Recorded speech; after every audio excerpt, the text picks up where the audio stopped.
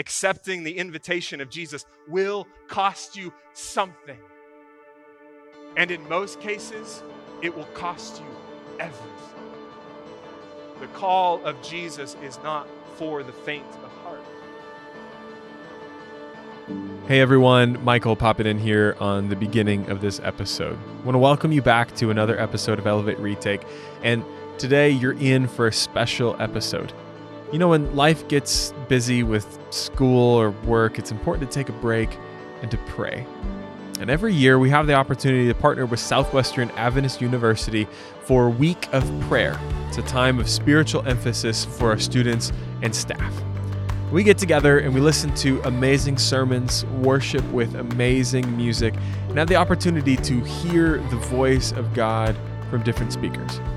We thought it'd be awesome to share these sermons with you. So in this new year, we hope that you enjoy episode 1 of the special series, A Month of Prayer. Welcome to Week of Prayer. Who's excited to be here? All right, Christian, I appreciate that. Everybody else, by Friday, I expect that, okay? Anybody feel like their schedule's a little maladjusted? Kind of got some weird things going on. I was telling the class that I teach this morning, is the change in your schedule an annoyance? Or is it, somebody said amen, come on. Yes, it's annoying, I get it. Or is it by design that God is orchestrating a space for you to connect with Him and to connect with others? Let me tell you, there's been teams of people and a collective team of people, close to 30 individuals that have had this week in prayer since August, probably. And even before that, we were making plans for this week, even last school year. And over the course of the past 2 weeks, that team has come together, hours in prayer and hours in work, to provide a space and an opportunity for you to come and meet Jesus. And that's what this week of prayer is all about. So, infinite hope, a world of chaos, right? We're all looking for some type of hope. Maybe, just maybe, that professor is going to let something slide. Maybe, just maybe, he'll look at me or she'll look at me. Infinite hope, we're looking for it. I'm excited for this week. During the day, we're going to be diving into Luke chapter 14 through 16, all right? So those of you that like to read ahead, and I know everyone in this room is a student and a scholar, and you're ahead on all of your assignments, so you got some extra space, right? Go ahead, if you've got some time this week, read ahead. Luke chapter 14 through 16 is what we're doing during the day. And then come Wednesday evening, Matthew chapter 5, verses 1 through 12, the Beatitudes, all right? That's the context. That's where we're headed. And this morning, I'm wondering if I can be honest with you. Would that be okay? Appreciate that. A few of you? Yeah. I don't like the passage we're studying today. Out of all of Scripture, there's a lot of warm fuzzies that I get when I hear about a God of love and grace and compassion. And I come to Luke chapter 14, where we're going to be today. And I invite you to turn in your Bibles there if you have them. Luke chapter 14. I come to a set of verses, and I don't like them. They pierce into my soul and begin to point things out in my life that I've got to do some work. And that's where we're headed today, Luke chapter 14. We're going to begin in verse 15 here in a moment. And here's the other thing. How many of you like expensive things? Okay, now be honest. Everyone. Okay, yeah, a few of you. Yeah, loud and proud. I see you in the back. Got your hand up. I appreciate that. Here's the thing. I like expensive things. And I'll tell on my wife here too. She likes expensive things as well.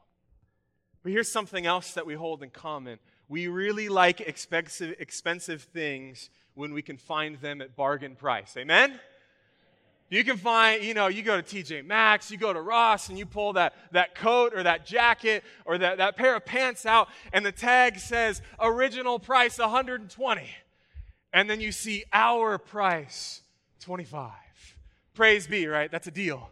Right there in that moment. We were even shopping yesterday. My wife is frugal. She has really good taste, but always trying to find things at a bargain price. And let me tell you, we can find some good things. But not every expensive thing found at bargain price is worth the price tag. And that's what we're going to be looking at. Luke chapter 14, verse 15 today. So if you got your Bibles, let's turn there and begin with Scripture. Luke chapter 14, verse 15. But they all alike began to make excuses. The first one said, I've bought a piece of land and I need to go and look at it. Please consider me excused. Another one said, I've bought 5 yoke of oxen. I'm going to try them out. Please consider me excused. Another one said, I've married a wife, and for that reason, I cannot come. Invitations go out to the wedding feast, to a feast set by the proprietor, and the excuses come in. And I would offer to you today that excuses equal a preoccupied mind. That there was something else going on that you felt was more important. And professor, that is why I cannot turn in my paper today. Excuses are just that. Excuses. You see, for this man, he's going to look at his land, but the property had already been purchased. He had already surveyed it. He already knew what it looked like. He just didn't want to go to the feast. Then there's the one who's going to go try out the yoke of oxen. He has already purchased those too and knows full well the capability of the animal. He is just trying to appease the person that he bought them from. And the guy who just got married, he's like, bro, I'm not coming. I'm not coming. And what's interesting about these 3 different groups of people is that the invitation had already been given. They had already signed the RSVP. They said, we'll be there and I'm bringing my +1. But something had gotten in the way. They had lost their focus. And maybe, just maybe, they thought to themselves that it was good enough to just be invited. Oh yeah, I heard the invitation. I got it in the mail. That must be good enough. But Jesus says, no, it is not good enough. The story continues, verse 21. And the slave came back and reported this to his master. Then the head of the household became angry and said to his slave, go out at once into the streets and the lanes of the city and bring in here the poor and the crippled, the blind and the lame. And the slave said, Master, what you have commanded has been done. And still there is room. There's always room for one more. Amen. In verse 23, the master said to the slave, go out into the highways and along the hedges and compel them to come in so that my house may be filled. For I tell you, none of those men who were invited shall taste of my dinner. I would offer to you today, Southwestern, that just because you've been invited does not mean that you'll make it to the banquet feast. There might be something that gets in the way. And the master, he's already got the food prepared. Ramen noodles, they've been microwaved. Chip bags, they've been opened. Come on, it's probably a little more fancy than that, right? But we're trying to make it relatable. It says, bring anybody that you can find. The highways and the hedges, the poor, the crippled, the lame, those who others think should not be invited. Go ahead and bring them on in because they're a part of my dinner. And by the way, the highways and the hedges, this man is saying, go to the highest of the high and go to the lowest of the low. Anyone that will heed the invitation and come, please welcome them into the feast. Because you see, the gospel is supposed to go to every nation, kindred, tongue, and people. But sometimes we hold on to that ticket to heaven, that invitation that's been extended, and you're like, oh great, another week of prayer, another long week of appeals and everything. I just got to get to class, or like I'm hungry or something. But we hold on to that ticket to heaven as if the ticket itself is enough. As if the invitation, oh yeah, I was that week of prayer, I heard the invite, okay, that's good enough. But no. The servant goes out and he compels people to come in. The gospel is not best proclaimed by coercion and force. Yes, coercion and force and fear motivates. There is nothing more frightening than realizing you have a deadline tonight at 12 p.m. that you have not began. Yeah, some of you are like, oh, let me check Canvas real quick. It'll motivate you, but it won't change your heart. It will not change your heart. And see, the thing is, you don't have to convince someone to purchase something they are already compelled to buy. And that's the thing about the society that we live in today. The marketers that are marketing to you, they don't care if you buy their products or not. They do, but what they want you to do is to live the lifestyle that they're promulgating. Guess where they got that? There's a guy named Jesus that came and taught some things. Instead, I want you to live the lifestyle, not just buy the product. Nike, Apple, Google, they want you to live in a particular way. That's what their invitation is, and they're ripping it right out of Scripture. You see, they're forming an identity. They're forming your identity. And what you put your focus towards, what you spend your time doing, is forming your identity. It's making you who you are today. And there's this group of people that sees this invitation to the dinner, and they begin to follow Jesus. It's a metaphorical story, a parable. Maybe it happened or not, but there's this group of people that begins to follow Jesus in verse 25. Large crowds were going along with him, and he turned to them. He said, hold on, guys. If anyone comes to me and does not hate his own father and mother and wife and children and brothers and sisters, yes, even his own life, he cannot be my disciple. Whoever does not carry his own cross and come after me cannot be my disciple. We can get excited. We can be like, man, everyone's invited to the feast. Fantastic. Clap and cheer. There's always room for one more. Yay. Jesus says, hold on. That invitation comes with a cost. Accepting the invitation of Jesus will cost you something. And in most cases, it will cost you everything. The call of Jesus is not for the faint of heart. And so Jesus then takes his disciples through a cost-benefit analysis. Some of you are like, great, we're going to go to organizational behavior and micro and macroeconomics here. Come on, I just came out of that class. But here's what he says. For which of you, when he wants to build a tower in verse 28, does not first sit down and calculate the cost to see if he has enough to complete it? Otherwise, when he has laid a foundation and is not able to finish, all who observe it begin to ridicule him. Verse 30 saying, this man began to build and was not able to finish. Or what king, when he sets out to meet another king in battle, will not first sit down and consider whether he is strong enough with 10,000 men to encounter the one coming against him with 20,000? Or else, while the other is still far away, he sends a delegations and asks for peace terms. He's waving the white flag. He says, don't hurt me. Verse 33, so then none of you can be my disciple who does not give up all his own possessions. This text hurts. I don't like it. I don't like this portion of Scripture. Let's go ahead and just rip Luke chapter 13 out of the Bible, and then everything else is going to be okay, right? Cognitively, you will disagree with that statement, but do you live that out on an everyday basis? We pick and choose which way we're going to go, looking at the cost of discipleship. And we do this on a daily basis, right? I can't afford a girlfriend right now. I can't afford to get bad grades. I can't afford school.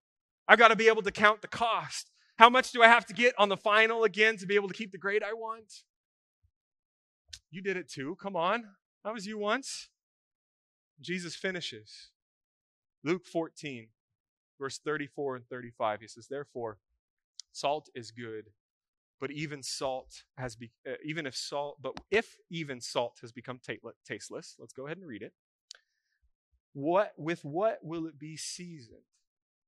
It is useless, either for the soil or for the manure pile. It is to be thrown out.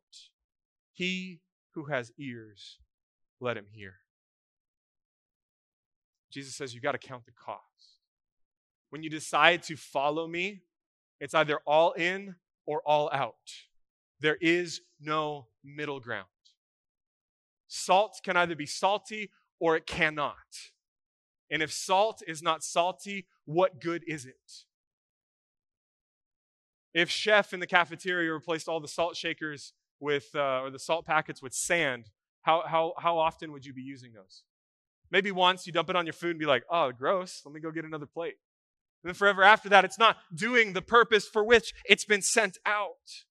And see, there's a false comparison when we look at God and the world, and we have this Greek mentality that there's this duality that in some way that we can have both. That I can hold on to Jesus and I can hold on to the things of the world that I really like, but it's going to stretch you and that's going to break you. It's a false dichotomy, because when we see God and we see the world, we see a compromise. We're trying to find the middle ground that just maybe I can have a little bit of God and a little bit of the world and everything's going to be okay. As if we're standing in Taco Bell, looking up at the dollar menu and saying, can I have 2 bean burritos and some spicy Fiesta cheesy potatoes and what's that? God, yeah, God, out of sight of God on there. God is not an add-on to your life. He's not an extra class or an extracurricular event. He's not just something that you can, oh, I've got Jesus in my pocket. Everything's good. No. You see, often we treat God like an accessory that we'll wear to Vespers. Some of y'all will catch that. It might be later. We treat God like an accessory. We accessorize him. Yeah, I got my God watch, my God shoes. You stroll into Vespers, a week of prayer, and as if you're on the red carpet, and you're out, and everybody's like, the paparazzi's flashing, and they're like, "What are you wearing? Who are you wearing?" Oh, God. I'm wearing God to Vespers. It's not enough. You see, God is in whom we live and breathe and have our being. There is no us without God. We do not exist without him. He is the one who sustains us and provides for us. I can't just sprinkle a little God into the mix and call it good enough. In the 12th and 13th century, there is this group of crusaders known as the Knights Templar from the Catholic Church, going around taking back the Christian sites from Islamic rule. And legend has it that before they would go to war, that the leader of the Knights Templar would march his army through water to baptize them in symbol. And these knights that are decked out in armor and swords and they're ready to go to battle, as they would walk into the body of water, they would pull their sword from their sheath and raise it up so that the sword was not submerged beneath the water. As if to say, God, I'm giving you everything except for the violence that I'm about to commit. I want to give you my whole life, but this one thing I've been called to do, or I think I've been called to do, this sword, the command that I've been given, God, you can't touch that one. And you're like, come on, we don't wear armor and we don't walk around in those ways anymore. And who decides to walk into the duck pond, right? That'd be kind of gross. But see, when we approach our spiritual lives, you might not have a sword that you raise up above the water, but maybe as Jesus has asked you to go full in and to be immersed in the Holy Spirit, you're holding up that credit card. Maybe you're holding up that relationship. Maybe you're holding up your sex ethic. Maybe you're holding up your clothes or your food or that entertainment habit or a political or theological or ideological position. You said, God, you can have everything except this one thing that I'm keeping above the water. But here's the heart of what Jesus is pointing to in this scripture. When we do that, when we say, God, you can have everything, but we are cheapening the grace of God. To say that, God, you can't possibly cover that. Dietrich Bonhoeffer, the prolific writer and theologian who was ultimately put to death during World War II, summed it up this way. What has cost God much cannot be cheap for us. You see, we cannot seek after the expensive grace of God at bargain price. It works for TJ Maxx and Ross. Trust me, we were there yesterday. It still works. But when it comes to following Jesus, when it comes to saying, Jesus, I want to follow you, I want to be your disciple, it will come at a cost. And now you're like, Pastor, hold up. We're talking about infinite hope. This has kind of been a heavy message. It's weighing on my heart. I feel you. Been wrestling with this passage for the past week as I've been actively writing and thinking about what words to bring to you today. And I was broken before God and saying, God, what hope could we possibly have? And then the Holy Spirit whispered in my ear, you were bought with a price. 1 Corinthians chapter 6, verses 19 through 20. Your body is a temple of the Holy Spirit who is in you. Not might be in you, might one day be in you, was in you. No, the Holy Spirit who is in you, whom you have from God. Do you know that you're not your own? You have been bought with a price. You see, your worth, value, and beauty are not found within you. Your value is found in the length that God goes and has gone and will go to save you. And there's this idea in modern culture and time right now that says, be yourself. Look inside of you. Be the best version of yourself. And I'm going to tell you that that's not enough. Because it's not enough to hold on to the world and say, okay, what's best inside of me? Because we are broken. We're sinful human beings. We don't have anything to bring. And the best version of ourselves pales in comparison to the wonder and splendor of God, to the point that he says, the best you got to offer is like dirty, bloody rags. Like a used tampon. That's the best you've got to offer. John Mark Comer in the book Live No Lives sums it up this way. To say yes to Jesus' invitation is to say no to 1,000 other things. One yes equals 1,000 no's. To say yes to Jesus is to say no to living by my own definition of good and evil. To spend my time and money however I want. To hyper-individualism, anti-authoritarianism, and full-tilt hedonistic pursuit of our day. It's 1,000 tiny deaths that all lead up to one massive life. It's not a futile grasping for control, but the freedom of yielding to love. It's saying to Jesus, whatever, whenever, whatever, wherever, Jesus, I'm yours. And it's my prayer for our community today that we will come to know and understand the distance that Jesus was willing to go in order to save us. That we would find our worth, value, and beauty inside a God who died to save us. And the God that bids us come is a God that says, come and die, because this self that you're promoting and leaning into, that's not enough for my kingdom. Count the cost. You do it in every other area of your life. Won't you do it with me? It's all or nothing. You can't have me on the side. And it's my prayer this week as we lean into the idea of infinite hope and talk about the pursuit of happiness from a biblical perspective. That our community and our campus, our church, you and me will be able to say this prayer, whatever, wherever, whenever, we're yours.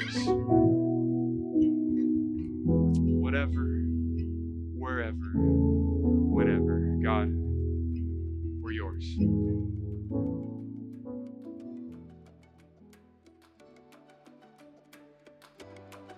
Listening back to this message, I, again, don't like the text I preached on. Not because I just wanted to disregard it or something like that, but because it really shines a light in my own life, for me personally, about am I willing to pay the price of discipleship? Am I really willing to follow after Jesus? So I challenge you this week to spend some time quiet, alone, with Jesus, and give your life in complete surrender to Him. Weigh the cost. Do the cost-benefit analysis. What does your life look like with Jesus, and what does it look like without? And pray that God would give you insight into how to follow Jesus well. Thanks for listening to this episode of Elevate Retake.